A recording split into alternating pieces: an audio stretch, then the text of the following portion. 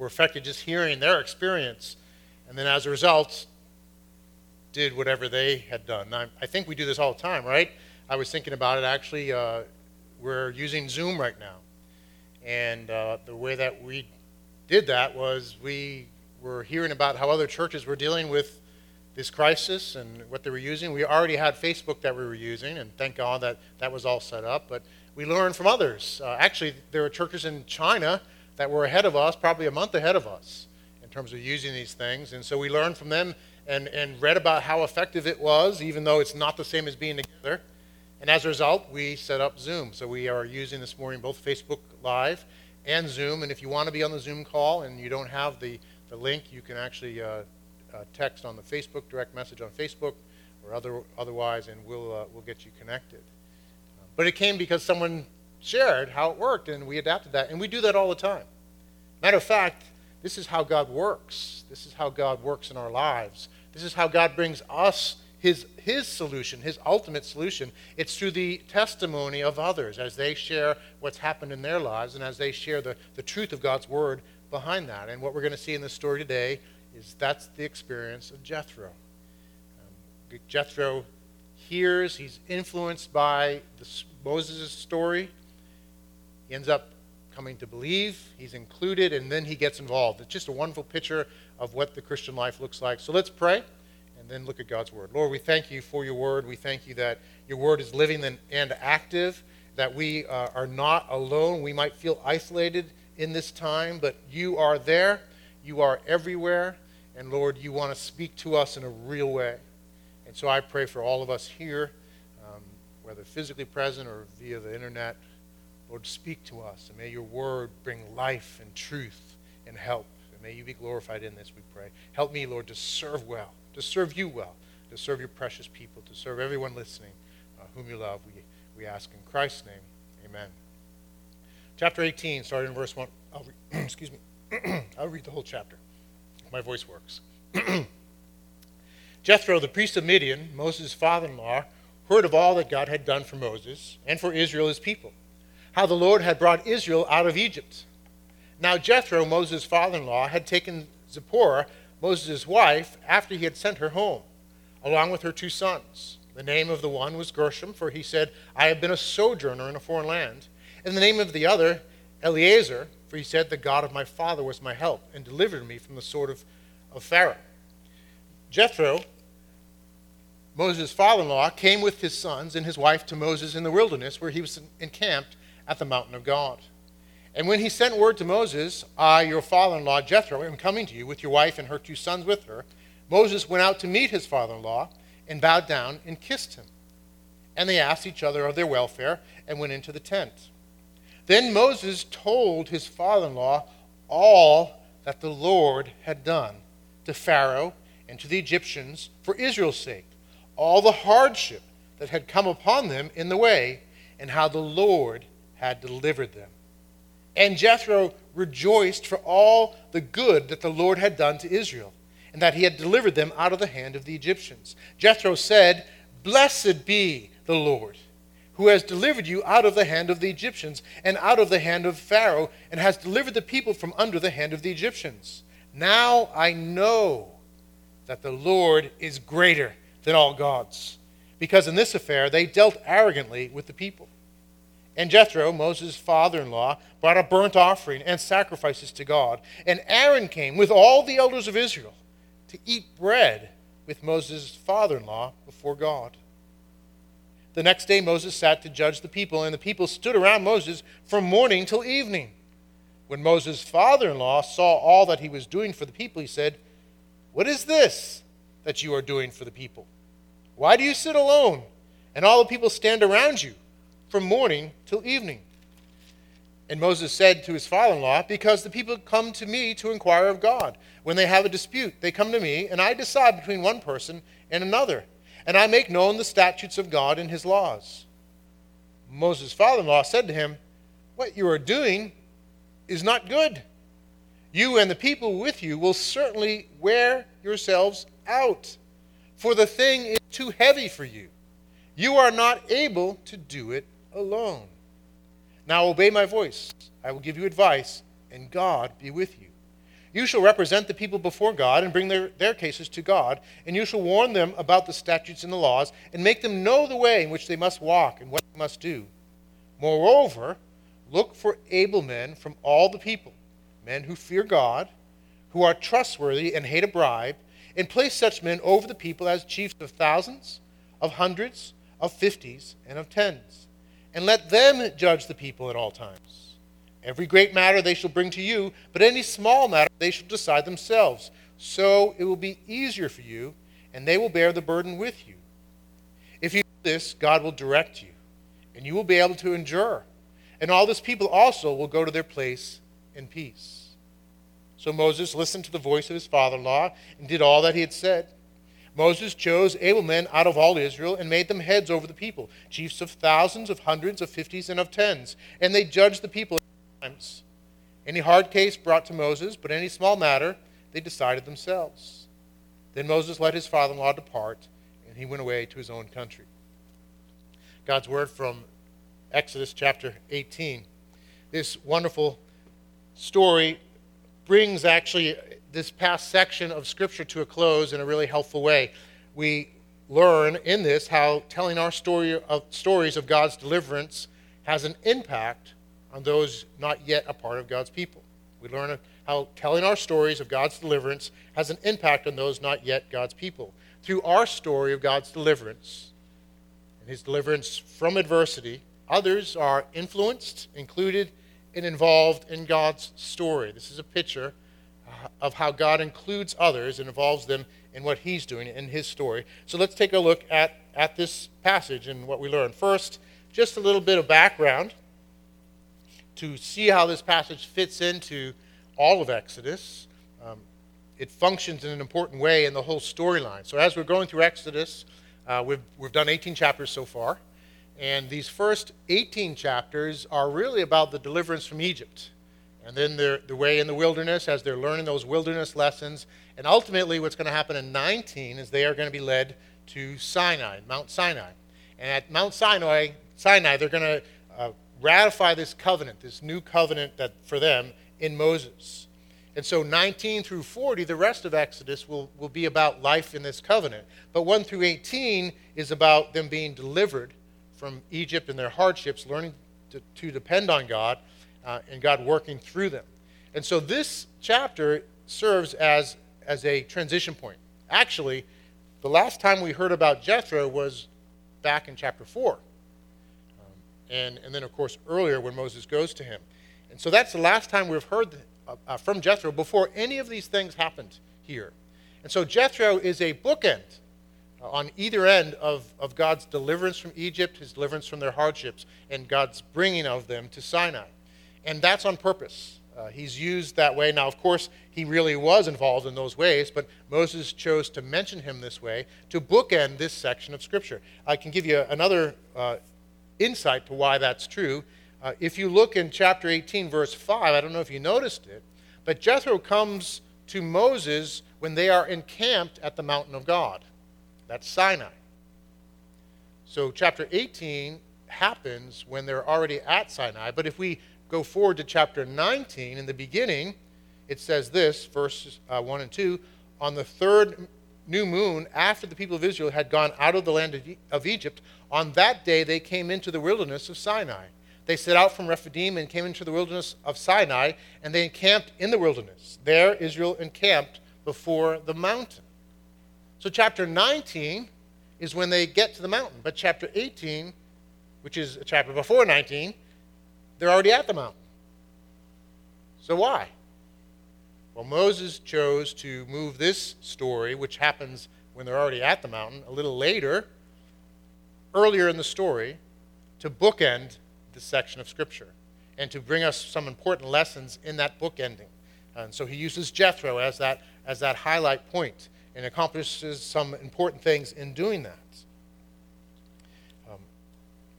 So if you read through this section, it's the voice of Jethro that gives us the reflection on what God has done. And really Moses recounts to Jethro what God has done. So both Moses recounting to Jethro and Jethro's reflection on that is a picture of how we should understand 1 through 18.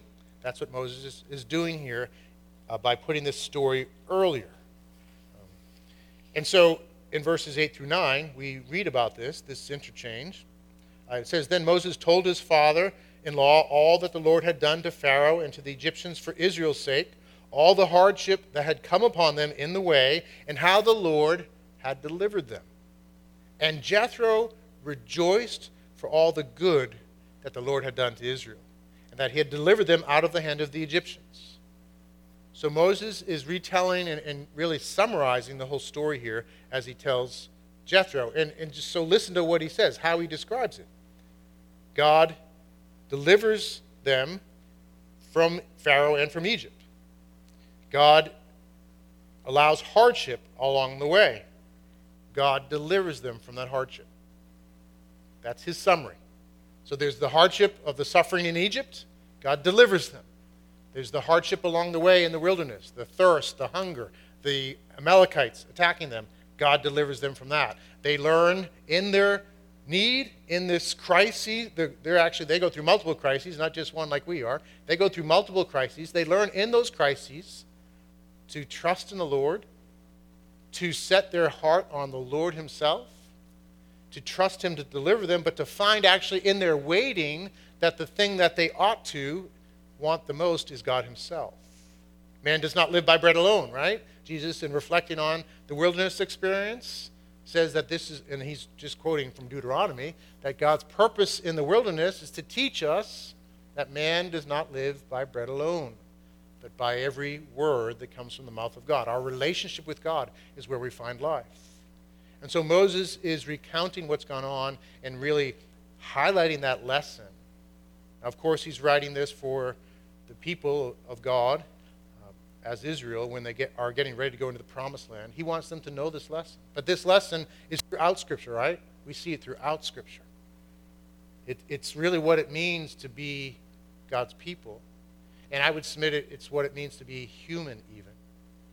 To face adversity, and in our adversity, in our dire need, find the Lord. Find that the Lord is the one who delivers us, that the Lord is the ultimate answer, even beyond our sense of need. Our greater need is God himself.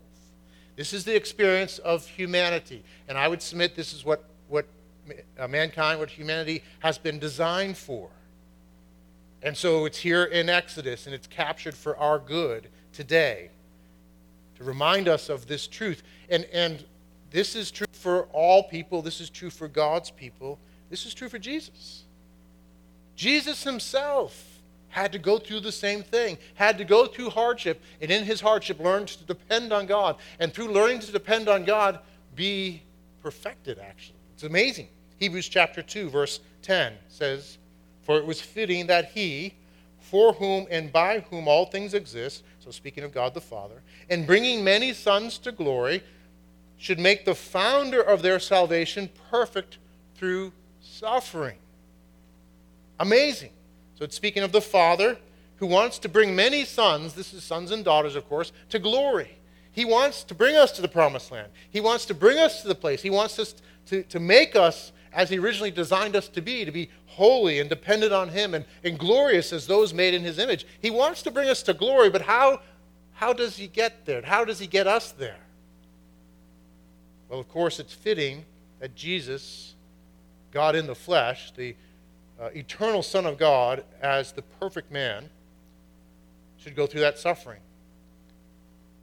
Should make the founder of their salvation perfect through suffering. That's amazing.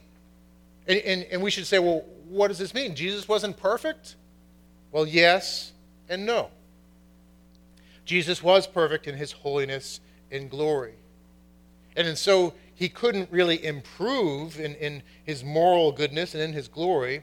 But as a human being, he wasn't perfect until he accomplished what humans were designed for, what humans were made for. Humans were made to trust in God and go through adversity and to find in God all that they need. So he had to be perfected in his human experience, to go through suffering and learn dependence and live out dependence on God, to be proven in a sense, complete, so perfect can mean perfect as far as flawless, but it also carries this idea of being complete and whole and accomplished and finished. And so Christ had to finish the work of being human by going through suffering, experiencing suffering, and depending on God. And thank God he did it perfectly. He went through suffering and he never failed. He trusted God throughout it all and through the very, very, very worst suffering imaginable. As he took on himself our sins as the flawless, holy one, God in the flesh, bore our sins and bore the holy justice of God on the cross, paid for our sins fully, bore the whole wrath of God fully. There's no greater suffering than what he went through. And he went through it all for our sake, so that through faith in him, through looking to him, God the Son in the flesh, along with God the Father and the Holy Spirit, we might have life and strength, and we in our need, in our dire need, in our crises, could learn to depend on him and find grace to endure. Jesus said this, John chapter 16, I have said these things to you that in me you may have peace. In the world you will have tribulation, but take heart, I have overcome the world. He's gone through suffering. He's made it through to the other side. He's victorious. He paid for our sins. We're forgiven. Our greatest need has been taken care of. He rose again on the third day, victorious over sin and death. And he's with us always. He has overcome, and in him we find help as we face adversity. He is the means by which we are delivered, just as Moses recounted to Jethro. We face hardship, God delivers us. And it's so important to get this, so important for us to understand this. And here it is again in Exodus 18 to remind us. Sometimes we get things terribly wrong in our understanding of following Jesus. We think that we're signing up for one thing, we find out that it's not quite what we expected. In the story of Pilgrim's Progress, the famous book by John Bunyan, and I would recommend actually in this time of quarantine, maybe you read that book, Pilgrim's Progress, a classic. But in the story, he speaks of the main character, Christian. And Christian is someone who's going to the celestial city, so it's an allegory, it's heaven. He's on his way to heaven. He's left his home, all the comforts of home, because he realizes that the celestial city is ultimately where he needs to be. And along the way, he meets a man named Pliable early on in the journey. He convinces Pliable to go with him. And he tells Pliable of all the rewards and blessings of the celestial city. And Pliable is very excited. So listen to some of the dialogue.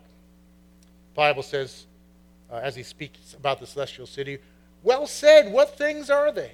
And Christian says, there is an endless kingdom to be inhabited, an everlasting life to be given us, that we may inhabit the kingdom forever.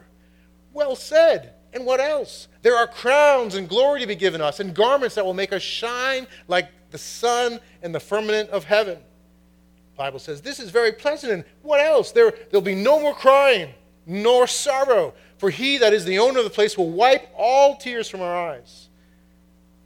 And what company shall we have there? There we shall be with cherubims and seraphims, creatures that will dazzle your eyes to look on. There also you shall meet with thousands upon thousands that have gone before us to the place. None of them are hurtful, but loving and holy, everyone walking in the sight of God and standing in his presence with acceptance forever. In a word, that there we shall see the elders with their golden crowns. There we shall see the holy virgins with their golden harps. There we shall see men that by the word were cut in pieces, burnt in flames, eaten of beasts, drowned in seas, for the love that they bear to the Lord of the place, all well and clothed with immortality as with a garment. The Bible says, the hearing of this is enough to ravish one's heart. And then it says, now I saw in my dream that just as they had ended this talk, they drew near to a very miry slough that was in the middle of the plain, and they, being heedless, did both fall suddenly into the bog. The name of the slough was Despond. So depression, despondence. Here, therefore, they wallowed for a time, being grievously bedaubed with the dirt, and Christian, because of the burden that was on his back, began to sink in the mire. Then said Pliable, Neighbor Christian, where are you now?" "Truly," said Christian, I do not know." At this, Pliable began to be offended and angrily said to his fellow, "Is this the happiness you have told me of all this while? If we have such ill speed on our first setting out, what may we expect betwixt this and our journey's end? May I get out again with my life. You shall possess the brave country alone for me." And with that, he gave a desperate struggle or two, got out of the mire on that side of the slough which was next to his own house. So away he went, and Christian saw him no more. Pliable in the story thought he would sign up for blessing and comfort and ease. And when he found out that there was more to the story, he hightailed it out and went home as fast as possible. Exodus 18 and this book ending with Jethro and Moses' recounting of what's gone on is for the pliable in all of us. We love the mighty deliverance from Egypt. We love the peace and prosperity of the promised land. And we may think that following Jesus means that the kingdom of God comes right now in every way if we just would simply believe enough. That life is truly good and you merely need to ask and receive to have all these blessings. But God has something better for us. He has a process of facing adversity and learning that God himself is what we truly need and ultimately what we truly and supremely want. I hope that makes sense. It's so important for us to understand this. I know that in this crisis, God's doing many things, many more than we can number, but one of the things he is doing is just what we see in Exodus 18. He's allowing us to go through hardship that we might learn to depend on his deliverance in his time and in his way. And ultimately, that deliverance is not just to answer our needs, our health needs, our financial needs, but to answer our ultimate need, which is to have a relationship with God, to live before him, to find in him our greatest delight, the greatest answer, life itself. So before we go further, just to understand what Moses is doing here in Exodus 18 and what God wants to remind us about in following him. So let's continue. We see in the story actually somebody who is impacted in a way greater than Pliable. We get to look at the life of Jethro. We see him observing and seeing these things and embracing all that following God means. Now Jethro, we learned earlier in chapter 2, I think it is, that he was a priest of Midian. And so Jethro was a man who would have believed in God, but probably didn't quite understand who God was, and probably didn't understand that God is the supreme God, the only true God. He perhaps was a priest in the service of worshiping God, the true God, but also other gods in some way. And so his understanding isn't quite right. It's there, there's good things there, but he's not there all the way. And in hearing Moses' story, hearing both from a distance and then in person, it takes him to the next level of faith. And we see that in the passage.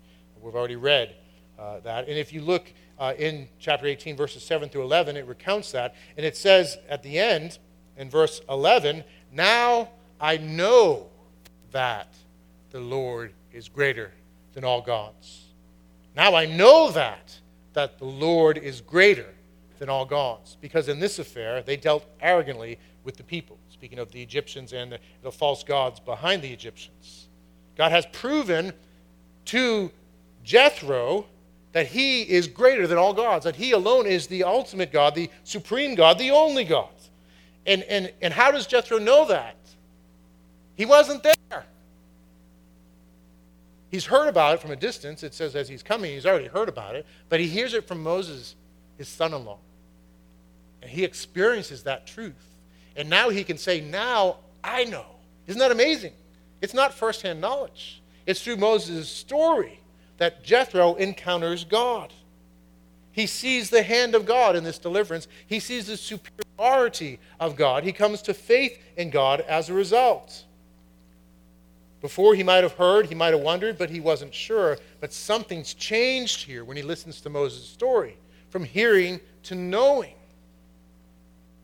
And this is instructive for us, because this is how God works.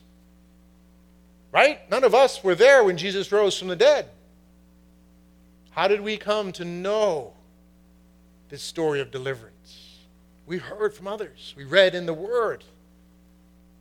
And we can say, truly, hearing that, as God speaks to us in the power of the Holy Spirit, now I know He is greater than all other things. And our story, by the way, is way more dramatic and important than the deliverance from Egypt, as great as that was, because our story is of His complete and full deliverance in Christ. God shows His power, His superiority over sin and death and Satan through Christ's substitutionary death on the cross for us, and His victorious resurrection over death on the third day. That is our story of deliverance, ultimately. And we can know that and live in that truth. That is for us to believe and receive, and it's such an important thing to emphasize, right? It's not just about hearing the story.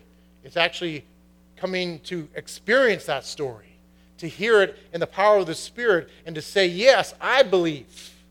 I grew up hearing this story, but it wasn't until I came to a place where I responded, where I embraced it as the story for me, when His death on the cross was not just for sins in general, but for my sins. And His resurrection wasn't just for life in some way that was nebulously understood, but life for me and for us. To say, now I know. That was Jethro's experience, and that is our experience as we hear the gospel and others' stories. This is how God works. This is how people are influenced and how they come to be included through hearing and experiencing this. And it's very natural, of course, to share these stories. We see it in Scripture. When Andrew encounters Jesus, what does he do? He goes and he gets his brother Peter. He brings him to Jesus so Peter can experience that. Philip experiences Jesus in John chapter 1. He goes and gets Nathanael. The Samaritan woman in John chapter 4 encounters Jesus, goes to her village and says, let me tell you about the one who told me everything I ever did. Could he be the Christ? And she tells the village, and the whole village comes out and meets Jesus, and Jesus goes and stays with them. They encounter Him through the story of the Samaritan woman. That's what we see in Exodus 18. This is instructive for us. So let me ask you, certainly this is true at all times, but in this time of more poignant need, are you sharing your story with others? Are you sharing your story? Are you telling them about what God has done? It doesn't have to be complicated. You don't need a theology degree to do it. You can just say simple things like, I'm grateful for God who's given me peace amidst this crisis. It can be that simple.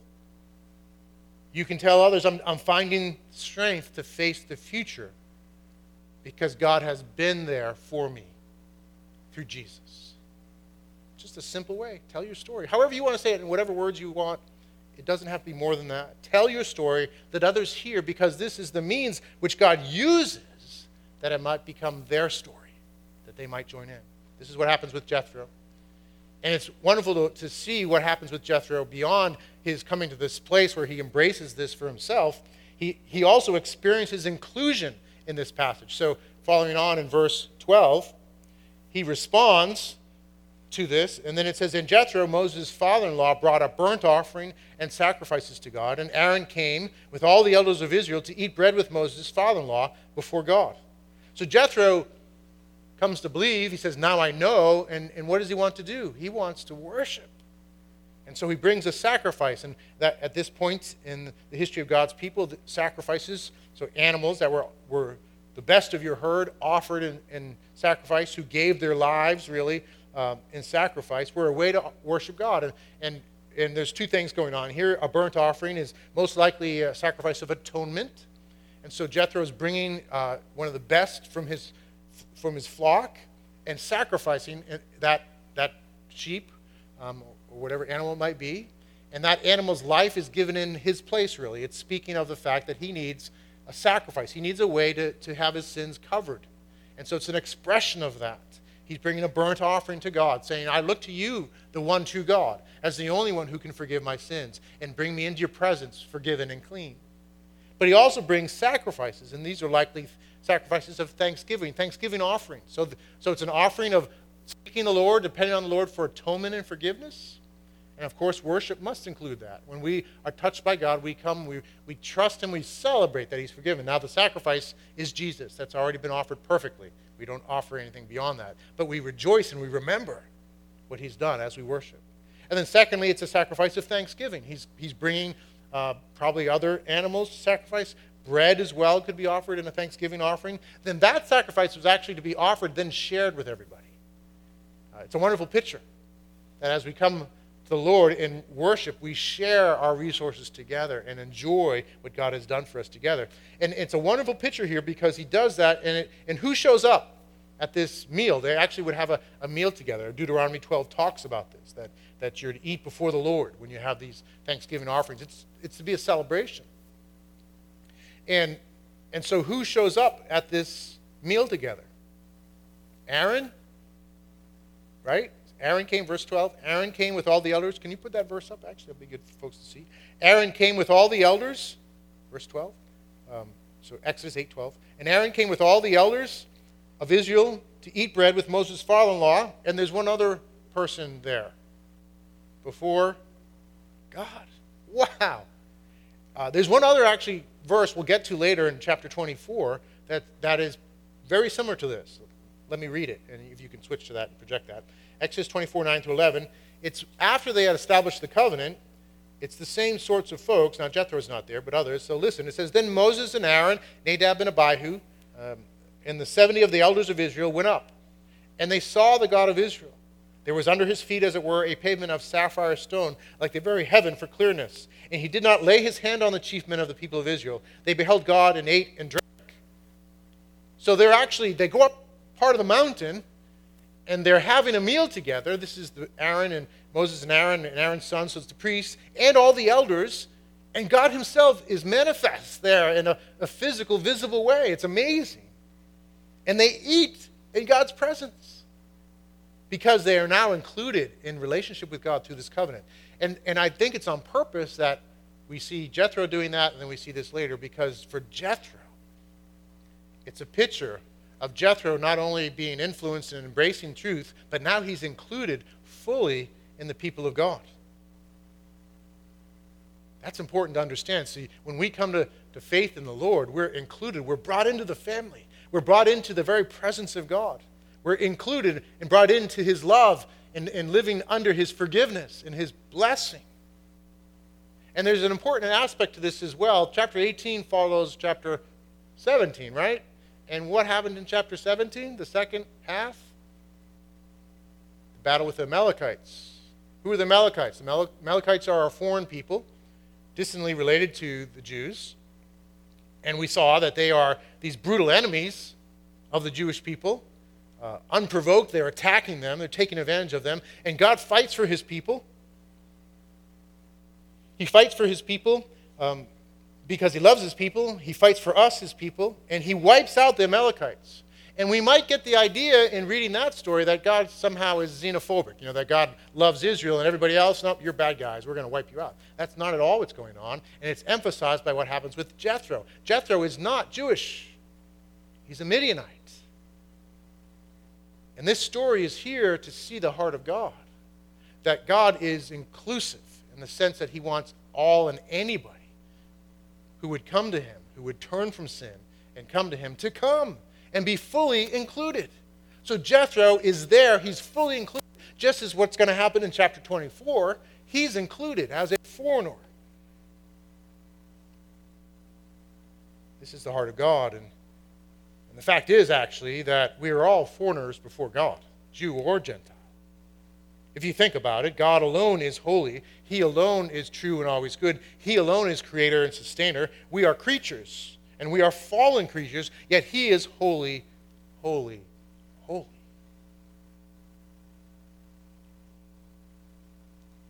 we're all strangers and foreigners before God. And yet, in his amazing love, he rescues us. He redeems us. He provides for us. He fully includes us. He welcomes us to his table. And even more than this,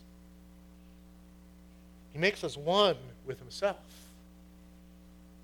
John chapter 17, it's amazing as Jesus is praying for those who would come to faith and be part of the people of God. He prays that they may all be one, it says, verse 21. Just as you, Father, are in me, and I in you, that they also may be in us, so that the world may believe that you have sent me. It's beyond comprehension. And we'll never be God, but we are made one with him through Christ. Just as the Father, the Son, and the Holy Spirit are one with one another, we enter into this relationship. It's mind-boggling. It's amazing to be so included. And this can't help but have an effect on us. To make us like God himself. God's people, rightly living in God, are naturally inclusive like he is. Not exclusive. They are naturally oriented to embrace those different from themselves and welcome them in. Those that are very different yet are the same in that they have turned away from self and sin to the Lord. So in some ways he's exclusive because there's only one way to be close to him, and that's on his terms. Repenting, turning, and trusting in Jesus. Receiving that forgiveness, trusting in him for power to obey and walk with him, but it's all of grace through faith dependent on Jesus. But it's inclusive because all and any are invited, and through Jesus come close, come in, and enjoy fellowship. And so we as God's people are naturally oriented to embrace and draw people in, not to exclude, but to say, come in. He invites you, turn. Why hold on to those things that keep you out? Turn and come in, and to be comprised of all sorts of people. I remember when this first hit me as a new believer, I came to Christ right at the end of my high school. And high school for me had been I had a lot of great experiences, but a lot of it was just about being cliquey. I don't know, that's maybe what your high school experience was like. Everyone was in cliques, and it was all about being exclusive, right? My group is the group. And if you don't dress and act like us or whatever, we're going to exclude you, and we're going to ridicule you. And so you have all these cliques. We didn't have a name for ourselves, but we were kind of like the football rowdy jock cliques. And then there was like the preppy jock clique, and then there was the nerdy non-jock clique, the band clique, and all that. And sorry, I don't mean to offend anybody, but all those other cliques. And so we made fun of those other guys, and we thought we were great. Of course, that's how it always works, right? You're in the clique, you think you're the greatest. We were the great football jock clique. Anyhow, I came to Jesus and started having all these friends.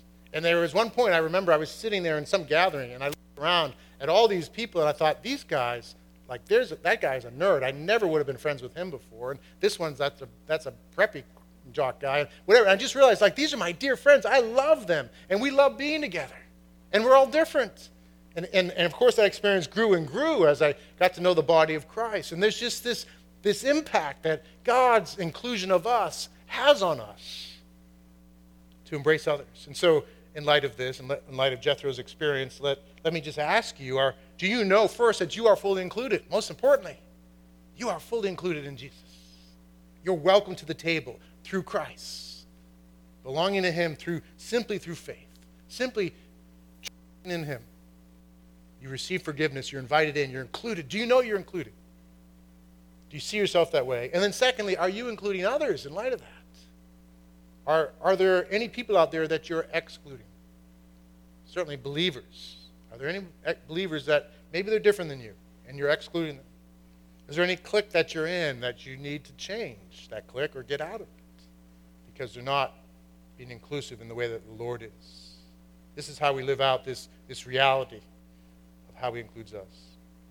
Finally, and hopefully quickly, involved. So Jethro is influenced, he's included, And then he gets involved. So the second half of the chapter, he gets involved. He advises Moses on how to deal with what he's doing. He's a good father-in-law. But it's more than that, because now he's joined to the people of God, and so he's a real answer to Moses' problem. See, Moses is dealing with a dire need. Now, Moses has experienced the other dire needs everyone has, but as a leader, he's experiencing another one, and that is the burden of leadership. And he's trying to do it all himself. And Jethro watches him, and he's there from morning till evening, judging the people. Now, judging doesn't mean just judicial judging. It means teaching, instructing, leading, helping. So it's basically being a leader. That's the Old Testament word for judge, is a leader. And so that's what he's doing, and he's doing it. He's the only one. And Jethro's like, you're crazy. Stop this. This is not good, is what he says. And so he's an answer to this. And it's so important just to stop and observe this lesson here, because all of us, whether we're a leader or not, can be where Moses was at that point. We can all feel overwhelmed with too much responsibility. We can feel too much burden to bear, too many decisions to make, too much work to do, too many people depending on us, too much competency to maintain, too much learning to keep up, too much care to give. And when you're in a leadership role, that is all the more intense, whether it's a parent or a boss or a church leader. And Moses is in this situation, and Jethro gets involved with his insight and gifts, and he says, Moses, stop doing this. You need to delegate. You need to find able men of character and ability, and delegate to them. Stop being the hero, Moses, and delegate. It really is the leader's bane to bear the burden alone. And often people that have gifts of leadership or in roles of responsibility are prone that way, because part of how they got there is they take on responsibility. But it is really a problem when they don't recognize they cannot do it alone, and actually it's not good. It doesn't honor God. It doesn't promote the health of the group that they lead, and certainly in the church. Bad polity is a word for governmental structure. Bad polity in the name of, quote, leadership or pastoral ministry can get people into a lot of trouble. A healthy church, a healthy organization bears the burden together in appropriate ways. Of course, we see this in the church early on, Acts chapter 6, that they're dealing with the burden of feeding the widows. And they recognize this doesn't make sense to have the apostles, those that were responsible for teaching the word and leading in prayer, to be handling these other needs. And so they appoint deacons to lead that. And then, of course, the deacons are not working alone. They would have had teams as well to do the work. Ephesians chapter 4 makes it very clear that pastors' jobs are to equip the church to do the work. They are not to do the work. Certainly not alone. There's a role they have. But the church is to do the work. And delegate in line with God's word here in Exodus 18, as well as elsewhere, Acts 6, Ephesians 4, so forth. There's blessing. When we fail to delegate, there's trouble. We will burn ourselves out. We will leave the organization in the state of immaturity and dependence on us, and none of us are indispensable. We don't want to leave a church or an organization dependent on us. We want to create health and share the load and to delegate. And so we as a church are committed to this lesson in Exodus 18. I think we've taken to heart. We want to grow in it as well. And it wasn't always the case. When I first started, I know I took a lot of burden on myself and started to realize this just isn't good. And so we're committed to this. And I think we all want to have this attitude. We don't want to be like Moses in that place, like, hey, I got to stay in control of this. And if you think about it, for Moses, he was the most qualified. That's always the temptation, is that if I delegate, the quality will go down. And that may be true in the short run. But over the long run, the quality will go up because you'll be more fruitful. And for all of us in whatever ministry we're in, we need to have that attitude. It can be easy to kind of want to have it nice and tight and efficient, and yet we create dependence on ourselves versus a healthy group. And so we want to create ministries where we bring in people, we include people, we delegate, we disciple, we prepare to hand off the baton. And this is our commitment here as a church. it's wonderful to see people raised up to take over things or to send them out.